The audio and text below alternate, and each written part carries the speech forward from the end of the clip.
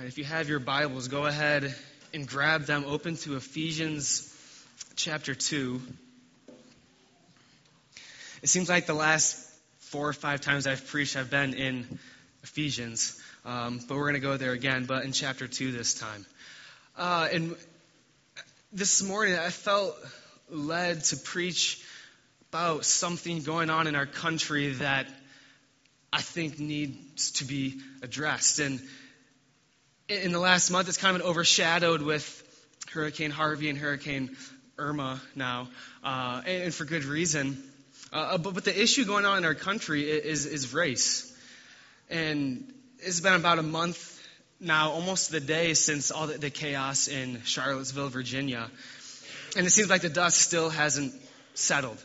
In fact, a month later, it seems like all the political and racial tension across our country continues to escalate rather than to subside. And in preparation for the sermon, I've kind of been looking online, but if you were to look at the major news outlets in our country, just look at their website, you'll find a story somewhere pertaining to race or some kind of political division or just something related to that. Our country is as divided as it's ever been. Are you black or are you white? Are you another race, Hispanic? Are you Asian? That's at the forefront of our minds now. Are you a Republican or are you a Democrat? Are you pro-Trump or are you anti-Trump? Are you a Fox News person? Are you an MSNBC person? Are you a CNN or some other news source person? It seems like every time we turn on the news, there's a new protest going on in our country, and all too often these peaceful protests escalate into violence. So my question today is, what do we do as the Church of Jesus Christ in our country? How are we to think about this? How are we to respond to it? How are we to act in light of this? Now, before I begin, let me say a couple of things just to make sure we're very clear. This is not intended to be a political sermon. So I hope it doesn't come across that way, but that's not what it's intended to be. My goal today is not to stand up here and speak for or against any certain political figure or policy or view. Right? Nor is this intended to be a nationalistic sermon about if our country would just return to God, how we could be healed as a nation. It's not intended to be a political sermon, nor is it intended to be a nationalistic sermon for our country. Right, but this sermon, I hope, intended to be a prophetic call to the church, to the redeemed children of God, to think, respond, and live in a certain way in the midst of a tense and divided culture. And I want to do that today by looking at a passage in Paul's letter to the Ephesians. And you may be wondering, what does a letter written in the first century in the Roman Empire, halfway across the world, what does that have to do with us here in the United States today? What can this possibly say to us halfway across the world in a totally different cultural context? But I think once you look at this passage, you'll see that in this passage, God is speaking loudly and clearly to his church today. And I think you'll notice that there's a lot of overlap. All right, so we're going to start in Ephesians 2, verse 11, and read through verse 18. It may say 22 on the screen. I may stop at verse 18. But Ephesians 2, 11 through 22, in this, Paul writes to the church in Ephesus these words. Therefore remember that at one time you Gentiles in the flesh, called the uncircumcision by what is called the circumcision, which is made in the flesh by hands. Remember that you were at that time separated from Christ, alienated from the commonwealth of Israel, and strangers to the covenants of promise, having no hope and without God in the world. But now in Christ Jesus, you who once were far off have been brought near by the blood of Christ.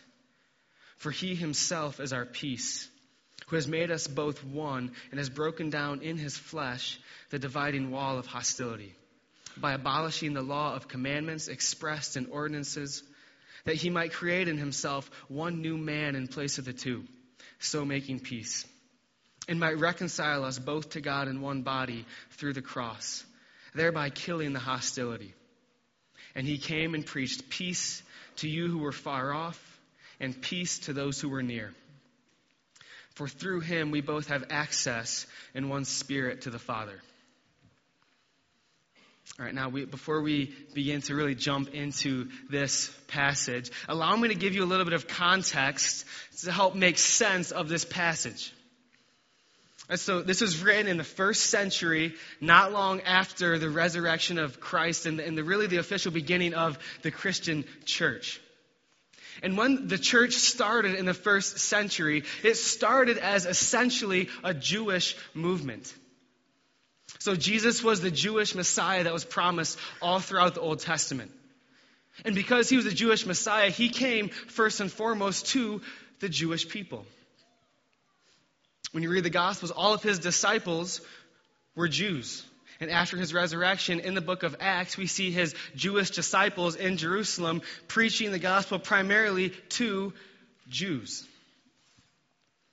So really, the first Christians very early on were nothing more than Jews who believed in Jesus as their Messiah, which he was and is their Messiah. And even though they believed in Jesus as their Messiah, they still retained much of their Jewishness, so to speak. They retained their sense of ethnic and cultural identity. They still thought of themselves as Jews. But when you read the book of Acts, it's not long before something starts happening. What started as a Jewish movement suddenly begins to branch out. And these Gentiles, or non-Jewish people, start believing in Jesus and receiving the Holy Spirit. And so all of a sudden, again, this what started as this Jewish movement of just we're Jews who believe in Jesus as our Messiah, all of a sudden you get these non-Jewish people who start believing the gospel, having the Holy Spirit come upon them, and then enter into the church. So all of a sudden you have two very different ethnic groups with very different cultures, traditions, and physical backgrounds coming into the same place to worship. Historically, the Jews looked down on the Gentiles. They referred to the Gentiles as dogs, which at that time was a demeaning name. They thought of the Gentiles as being unclean and inferior. To the Jews, the Gentiles were those people out there. You know, like those people out there who we don't want any part with what we do in here. Like they're separate, they're out there. And on the other side, you had the same things. The Gentiles, the Jews were those people. Those people with their sense of superiority. Those people who excluded them and didn't allow them to have any part in what they did. So just imagine the tension when people from both of these groups all of a sudden began believing in Christ and showing up to the same place to worship. How are they to interact with each other? How are they to treat one another? How were they to worship together? Whose culture was going to win out? Whose traditions would win out? What if one group's practices offended the others? What should they do? And if you read the New Testament, much of it deals with tensions like these ones. And with questions like these and with this tension in the early church, perhaps they would just be better off splitting into two separate churches. You know, the Jewish church and the Gentile church. They each kind of do their own thing and maintain their separate identities. It's into this setting, into this cultural context, that Paul wrote many of his letters, including this one to the Ephesians. And in this passage that we just read, you see Paul addressing this Jewish-Gentile tension head on. All right, so look at this with me. Look at verse 11 with me. That's where we'll start. Verse 11, Paul writes, "Therefore remember that at one time you Gentiles in the flesh, called the uncircumcision by what is called the circumcision, which is made in the flesh by hands." All right, so right here we see Paul highlighting right away the two different ethnic groups and the differences between them. He starts by referring to the Gentiles as the Gentiles in the flesh. And what's interesting here, when you look at the Greek, when he says Gentiles in the flesh, the word translated Gentiles is actually the Greek word ethnos. That's where we get our word for ethnic and ethnicity. It refers to a group of people who are part of the same nation or a part of the same group, living according to the same culture. Right, this is how the Jews referred to the Gentiles in the first century. They were the ethnos. They were that group of people, of that culture, of those people out there. Right, and they were the ethnos, that group of people in the flesh. That's who they were to the Jews. Right, he then goes on, after addressing the Gentiles, to refer to the Jews by calling them the circumcision, which is made in the flesh by hands. When he says circumcision, he's referring to the Jewish religious practice, of course, which is what the Jews used to set them apart or distinguish between them and the Gentiles. And so he addresses both groups, and notice how he draws a physical distinction between both of them. He calls the Gentiles in the flesh, and he calls the Jews the circumcision made in the flesh by hands. So you can almost feel the kind of racial tone to what he's saying in this verse by highlighting their physical or ethnic differences between the two groups. And now look what he goes on to say in verse 12. After drawing this distinction in verse 11, he then turns back to the Gentiles and tells them to remember a time in the past. Verse 12, he writes, "Remember that you were at that time." So he's speaking of a former time, a time in the past, the way things used to be for the Gentile people. And what he says about their former condition, or the way things used to be with them, is that they were separated from Christ, alienated from the commonwealth of Israel, strangers to the covenants of promise, having no hope and without God in the world. Now, the key words in verse 12 are the words separated, alienated, and strangers. Your translation might say living apart or excluded or something similar. Whatever your translation says, notice the language of separation that he uses to refer to the Gentiles. Using these words of separation to describe the former condition of the Gentiles, that because of their ethnicity or their physical differences, they used to be characterized by this kind of separation. And what were they separated from? Basically, they were separated from all the benefits that the nation of Israel enjoyed as God's covenant people. So if you read back in the Old Testament, the nation of Israel, they were God's covenant people. He chose them as his people through whom he would send the Messiah. And so his promises came first and foremost to the Jewish people. They had access to God because they were his covenant people. And because they had access to God, God was near to them. Now, this doesn't mean that the Jews in the Old Testament were automatically made right with God because they were part of ethnic Israel. They weren't.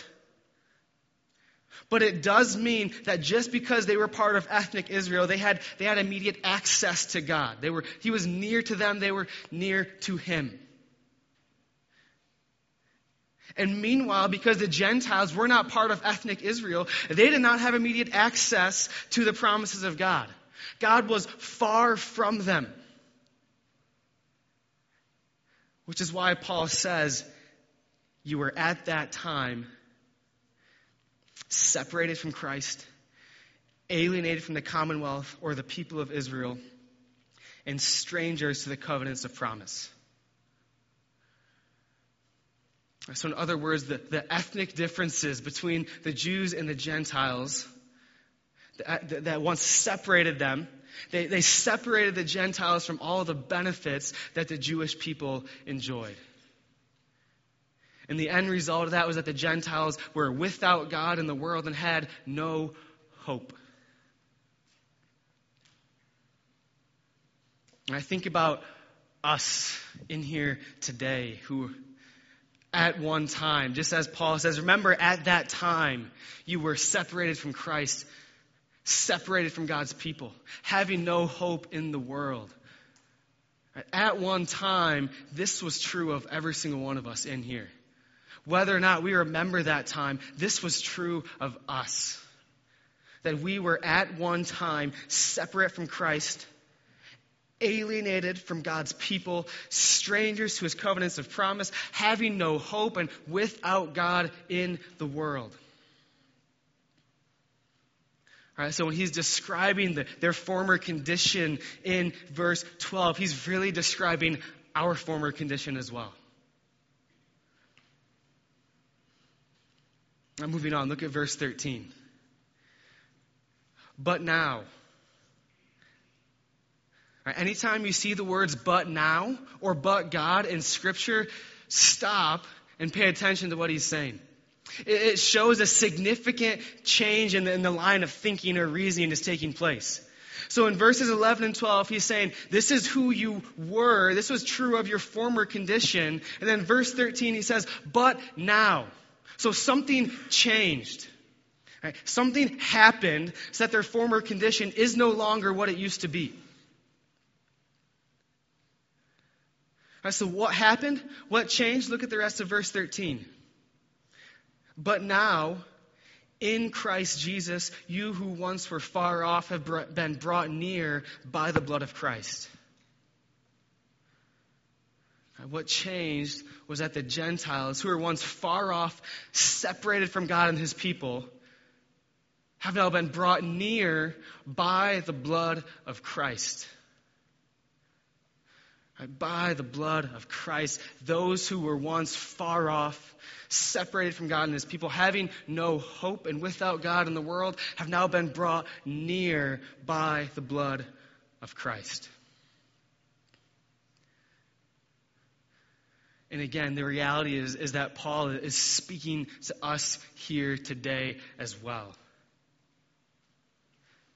That just like we were the Gentiles in verse 12, who were once far from God, separated from him and his people, just as they in the first century have been brought near by the blood of Christ, so we in here today who once were far off have been brought near by the blood of Christ.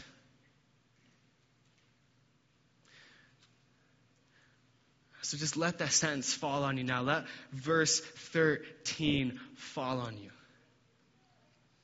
That you who once were far off have been brought near by the blood of Christ. This is the good news of the gospel. Colossians 1:21-22 says it this way. And you who once were alienated and hostile in mind, doing evil deeds, he is now reconciled in his body of flesh by his death in order to present you holy and blameless and above reproach before him. Through the gospel, we have been reconciled to God, restored to him, so that we now enjoy fellowship with him. Where there once was alienation and hostility between us and God, Christ has made peace by the blood of his cross. Think of it this way. It was on the cross where Christ took God's hostility towards our sin upon himself, so that when Christ died on the cross, God's hostility towards us died along with him. So that where there once was hostility and separation and alienation, there is now peace between us and God. And if you're in here today and you have not trusted in Christ alone for your salvation and been reconciled to God, I would plead with you, make today the day of salvation. Turn from your sin and rebellion. Turn to Christ in faith. Be reconciled to God to once again know, enjoy, and glorify Him now and forever. That this is the gospel. That we who once were far off have now been brought near by the blood of Christ. Now, this is the aspect of the gospel that we talk about most frequently, is it not? We talk about this all the time, and we're most familiar with talking about the gospel in this way. And that's good, and we should. But there's more to the gospel than this. In fact, the gospel has been described as a multifaceted diamond with many different sides and angles. And depending on how you turn that diamond and look at it, you see new glimmers of light and different aspects of its beauty. And the more you turn that diamond around, you see all these different angles, all its beauty, and you begin to appreciate the beauty of the whole thing. So some of you women now with diamond rings on, if you were to just take those now and just kind of do that. Or maybe after you first got engaged or married and you got that diamond ring, you walked outside and watched the sun reflect off of it in all those different ways, and you just wanted to shine it in everybody's eyes and show it off to everyone. This is what the gospel is like. And so as we read these next verses, 14 through 18, just imagine that we're taking that gospel diamond and we're just turning it around in our fingers so that we can see its beauty from all angles. And as we see and appreciate its beauty from all these angles, we see the glory of God in the gospel all the more clearly. And we begin to see and appreciate His glory in the gospel even more.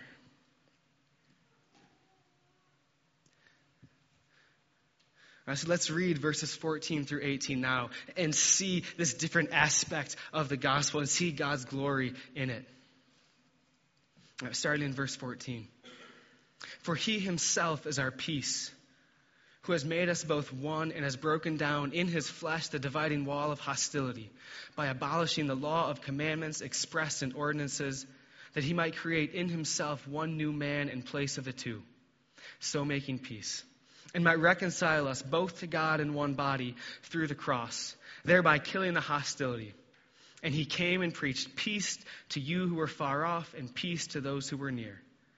For through Him we both have access in one Spirit to the Father.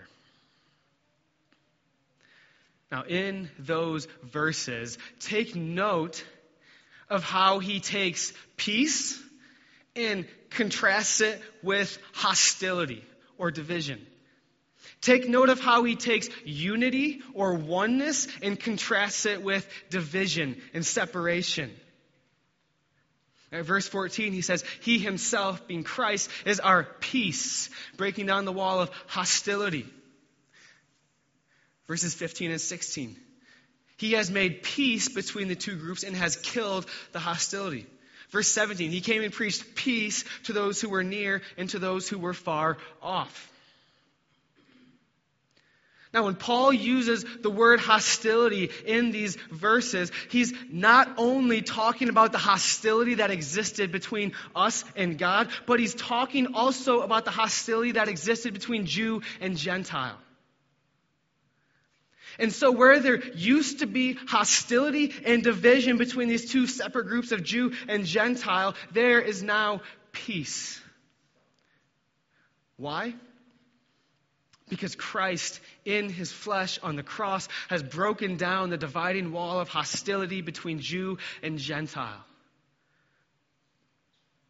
All the hostility, all the tension, all the hatred, all the division between these two separate ethnic groups has now been done away with by Christ, so that He has united these two groups into one new group, or as it says, one new man.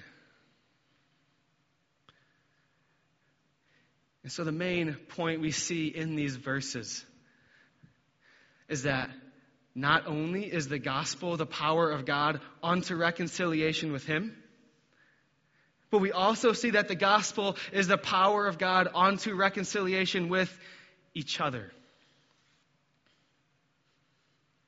And in the first century, if the gospel can reconcile Jew and Gentile together into one new man, why can it not do the same for people of all races and ethnicities today? The key phrase in these verses is the phrase, one new man. Because it summarizes the whole point that Paul is making in these verses. Where there used to be two separate groups, two ethnicities, two races, there is now one new group. There is one new ethnic group, one new race of people who are no longer defined by their physical differences in the flesh, but who are defined by the reality that they have been purchased and brought near by the blood of Christ. So there is now one new man, those who have been purchased and redeemed by the blood of Christ into this one body. Now, this does not mean that all ethnic or cultural differences are just out the window now. When I came to know Christ, I didn't cease to be white. Just like when you or anyone else came to know Christ, you didn't cease to be Hispanic or African American, or whatever race or ethnicity you are. Right? The gospel does not destroy ethnic and cultural differences. It's not like it just blurs the lines and just totally deletes all differences and we're all just totally the same now. But it does transcend them. So that the most important or defining thing about us as believers in Christ is not what ethnicity we are, but that we have been purchased and brought near to God by the blood of Christ.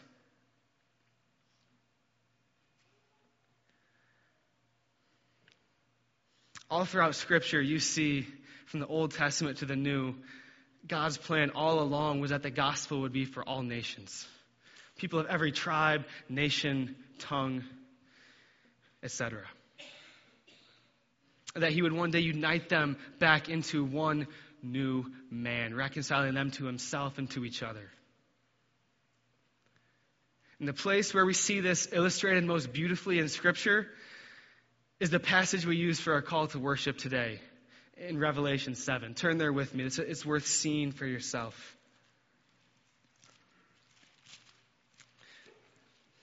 All right, Revelation 7. The book of Revelation is the Apostle John, one of the disciples of Jesus, who was given a vision.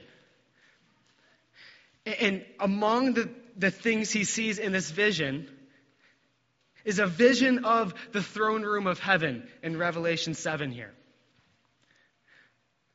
And it's notable when you look at this vision, what he sees in Revelation 7, his vision of heaven is this. Now look at it now. Read verse 9 with me. After this, I looked, and behold, a great multitude that no one could number, from every nation, from all tribes and peoples and languages, standing before the throne and before the Lamb, clothed in white robes with palm branches in their hands, and crying out with a loud voice, "Salvation belongs to our God who sits on the throne and to the Lamb."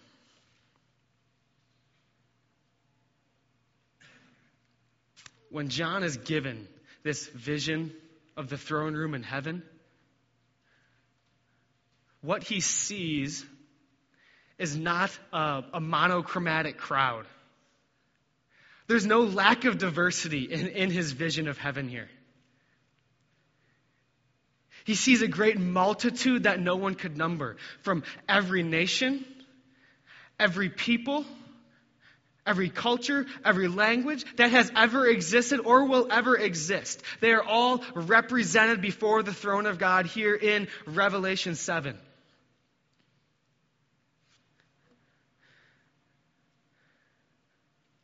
All right, and what a vision this is of the church. All right, every tribe, tongue, nation represented before the throne worshiping. This was God's plan all along from the very beginning in Genesis to the very end in Revelation. And now jump down to verse 13 with me.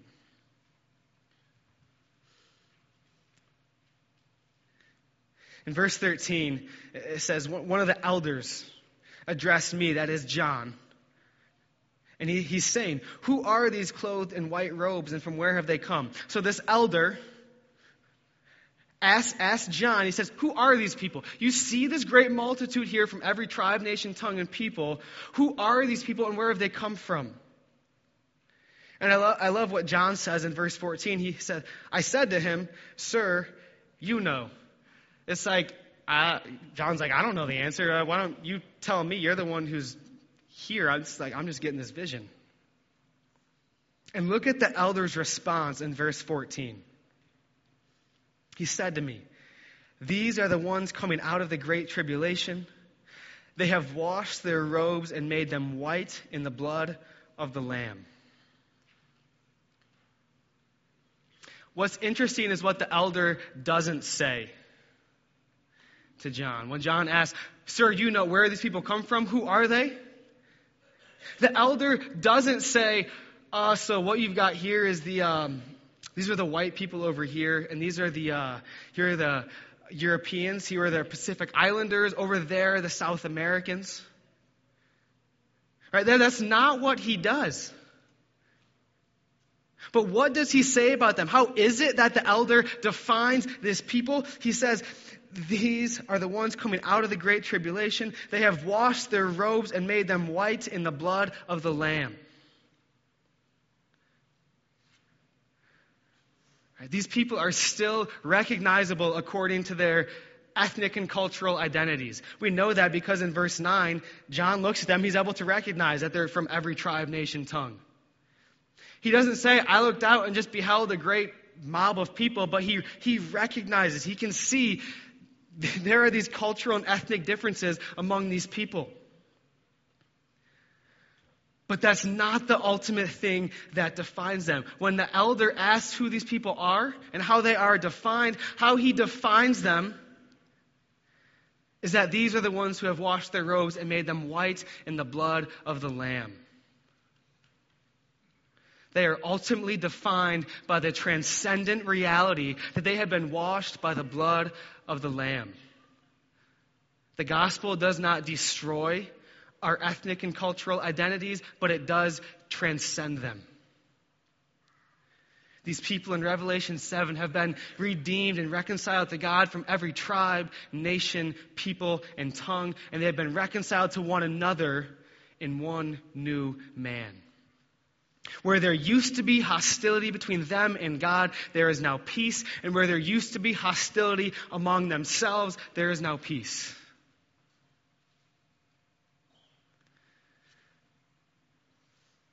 In church, this vision in Revelation 7 is a picture of the one new man that Paul was talking about back in Ephesians 2.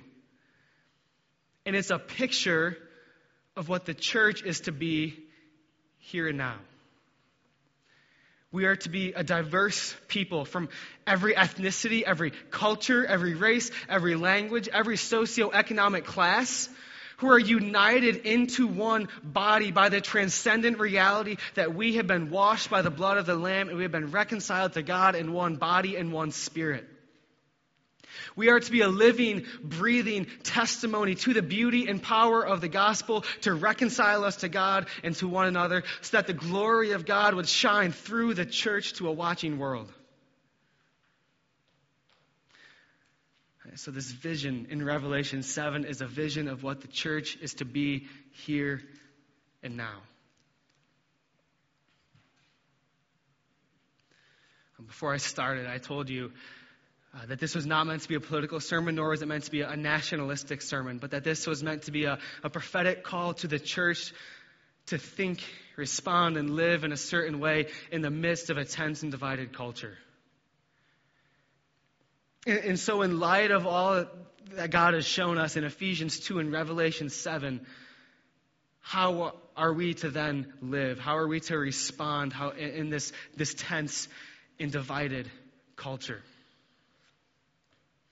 A couple points, I think, here. First things first, let me say this. By no means do I claim to have all the answers.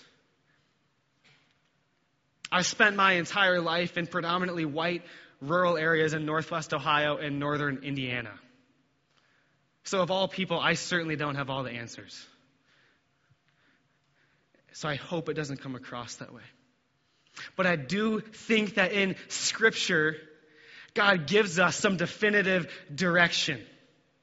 And He gives us a very clear vision of how we are to think, respond, and live when it comes to race and racial division and tension. And so what do I think God's Word is very clear on when it comes to this?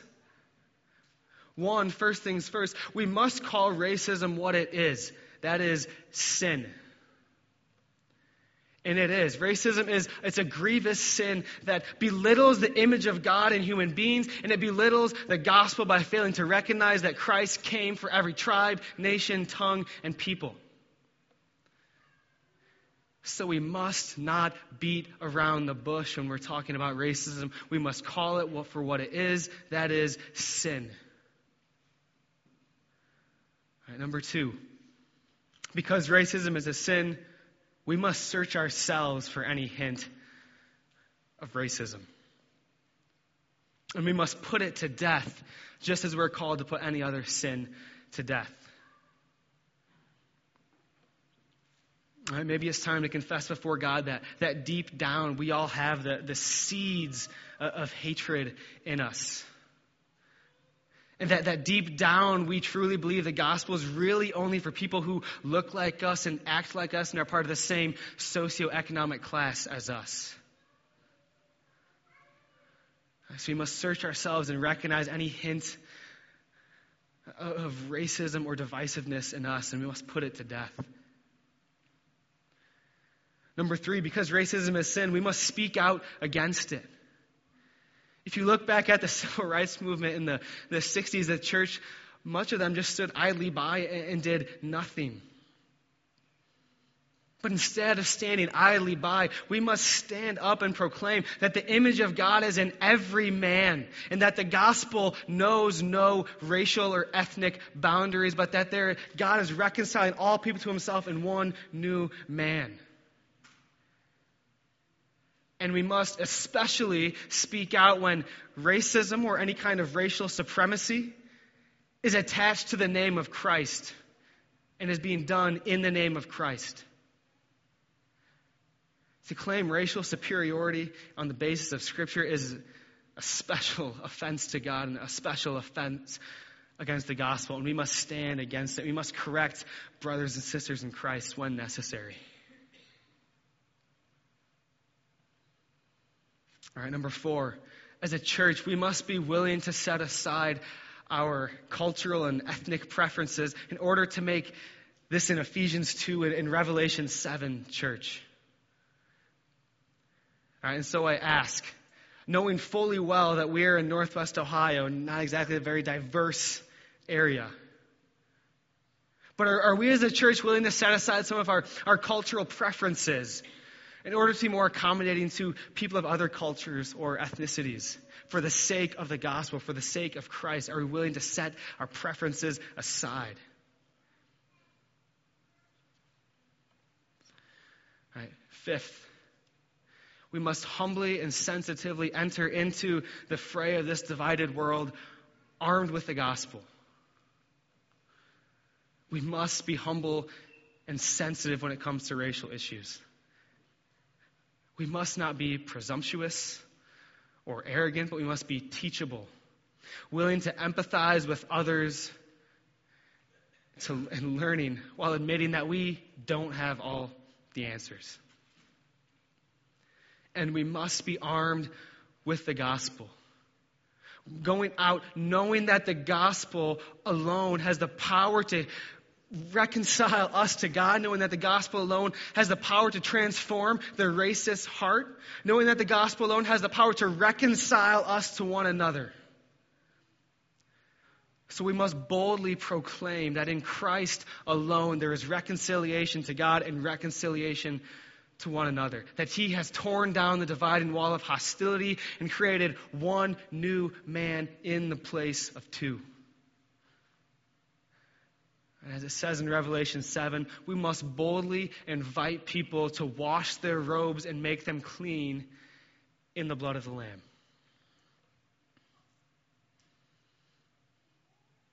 All right, and worship team, you can go ahead and come forward as we close. And lastly, last point of how we need to think, respond, and live in the midst of this is we must maintain this vision that Paul gives us in Ephesians 2, that John gives us in Revelation 7. We must keep this vision at the forefront of our minds. We must work for that now, while also looking forward to the day when Christ comes and consummates His kingdom and makes this Revelation 7 church a reality once and for all. And so we work for it here and now. We strive for this kind of Revelation 7 church, while also knowing that it won't be until Christ comes that He will destroy every hint of sin and evil, when He will bring perfect justice to all, when He will wipe away every tear from our eyes, and when He will finally, once and for all, reconcile us completely to Himself and reconcile us completely and fully to one another in one new man.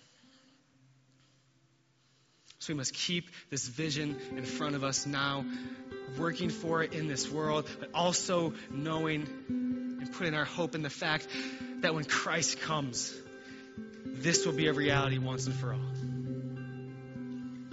Let's pray. Father in heaven, we thank You for Your Son, Jesus. We thank You that He has broken down in His flesh the dividing wall of hostility between us and You, and the dividing wall of hostility between us and our brothers and sisters in Christ in this world. Father, we ask that You would give us wisdom and teachability and humility as we try to learn and as we try the best we can to grow and develop in Ephesians 2 and a Revelation 7 church. God, we confess before You any hint of racism or sin that is in us, and we ask that You would cleanse us by the blood of Christ, that we might walk in newness. Help us to be restored to peace with You and to one another. God, send us out into this world armed with the gospel. And help us to maintain this vision of the church in this life. Help us to strive for this here and now. And help us to keep our sights set on Christ coming, when He will finally make this a reality once and for all. So, Father, until that day, we put all our hope and trust in You. We pray that Your Spirit would enable us to live in peace with one another. And we pray that through this church and our peace and love for one another, that You would shine Your glory to a watching world. Do this, Father, for the glory of Your name. It's in Jesus' name we pray. Amen.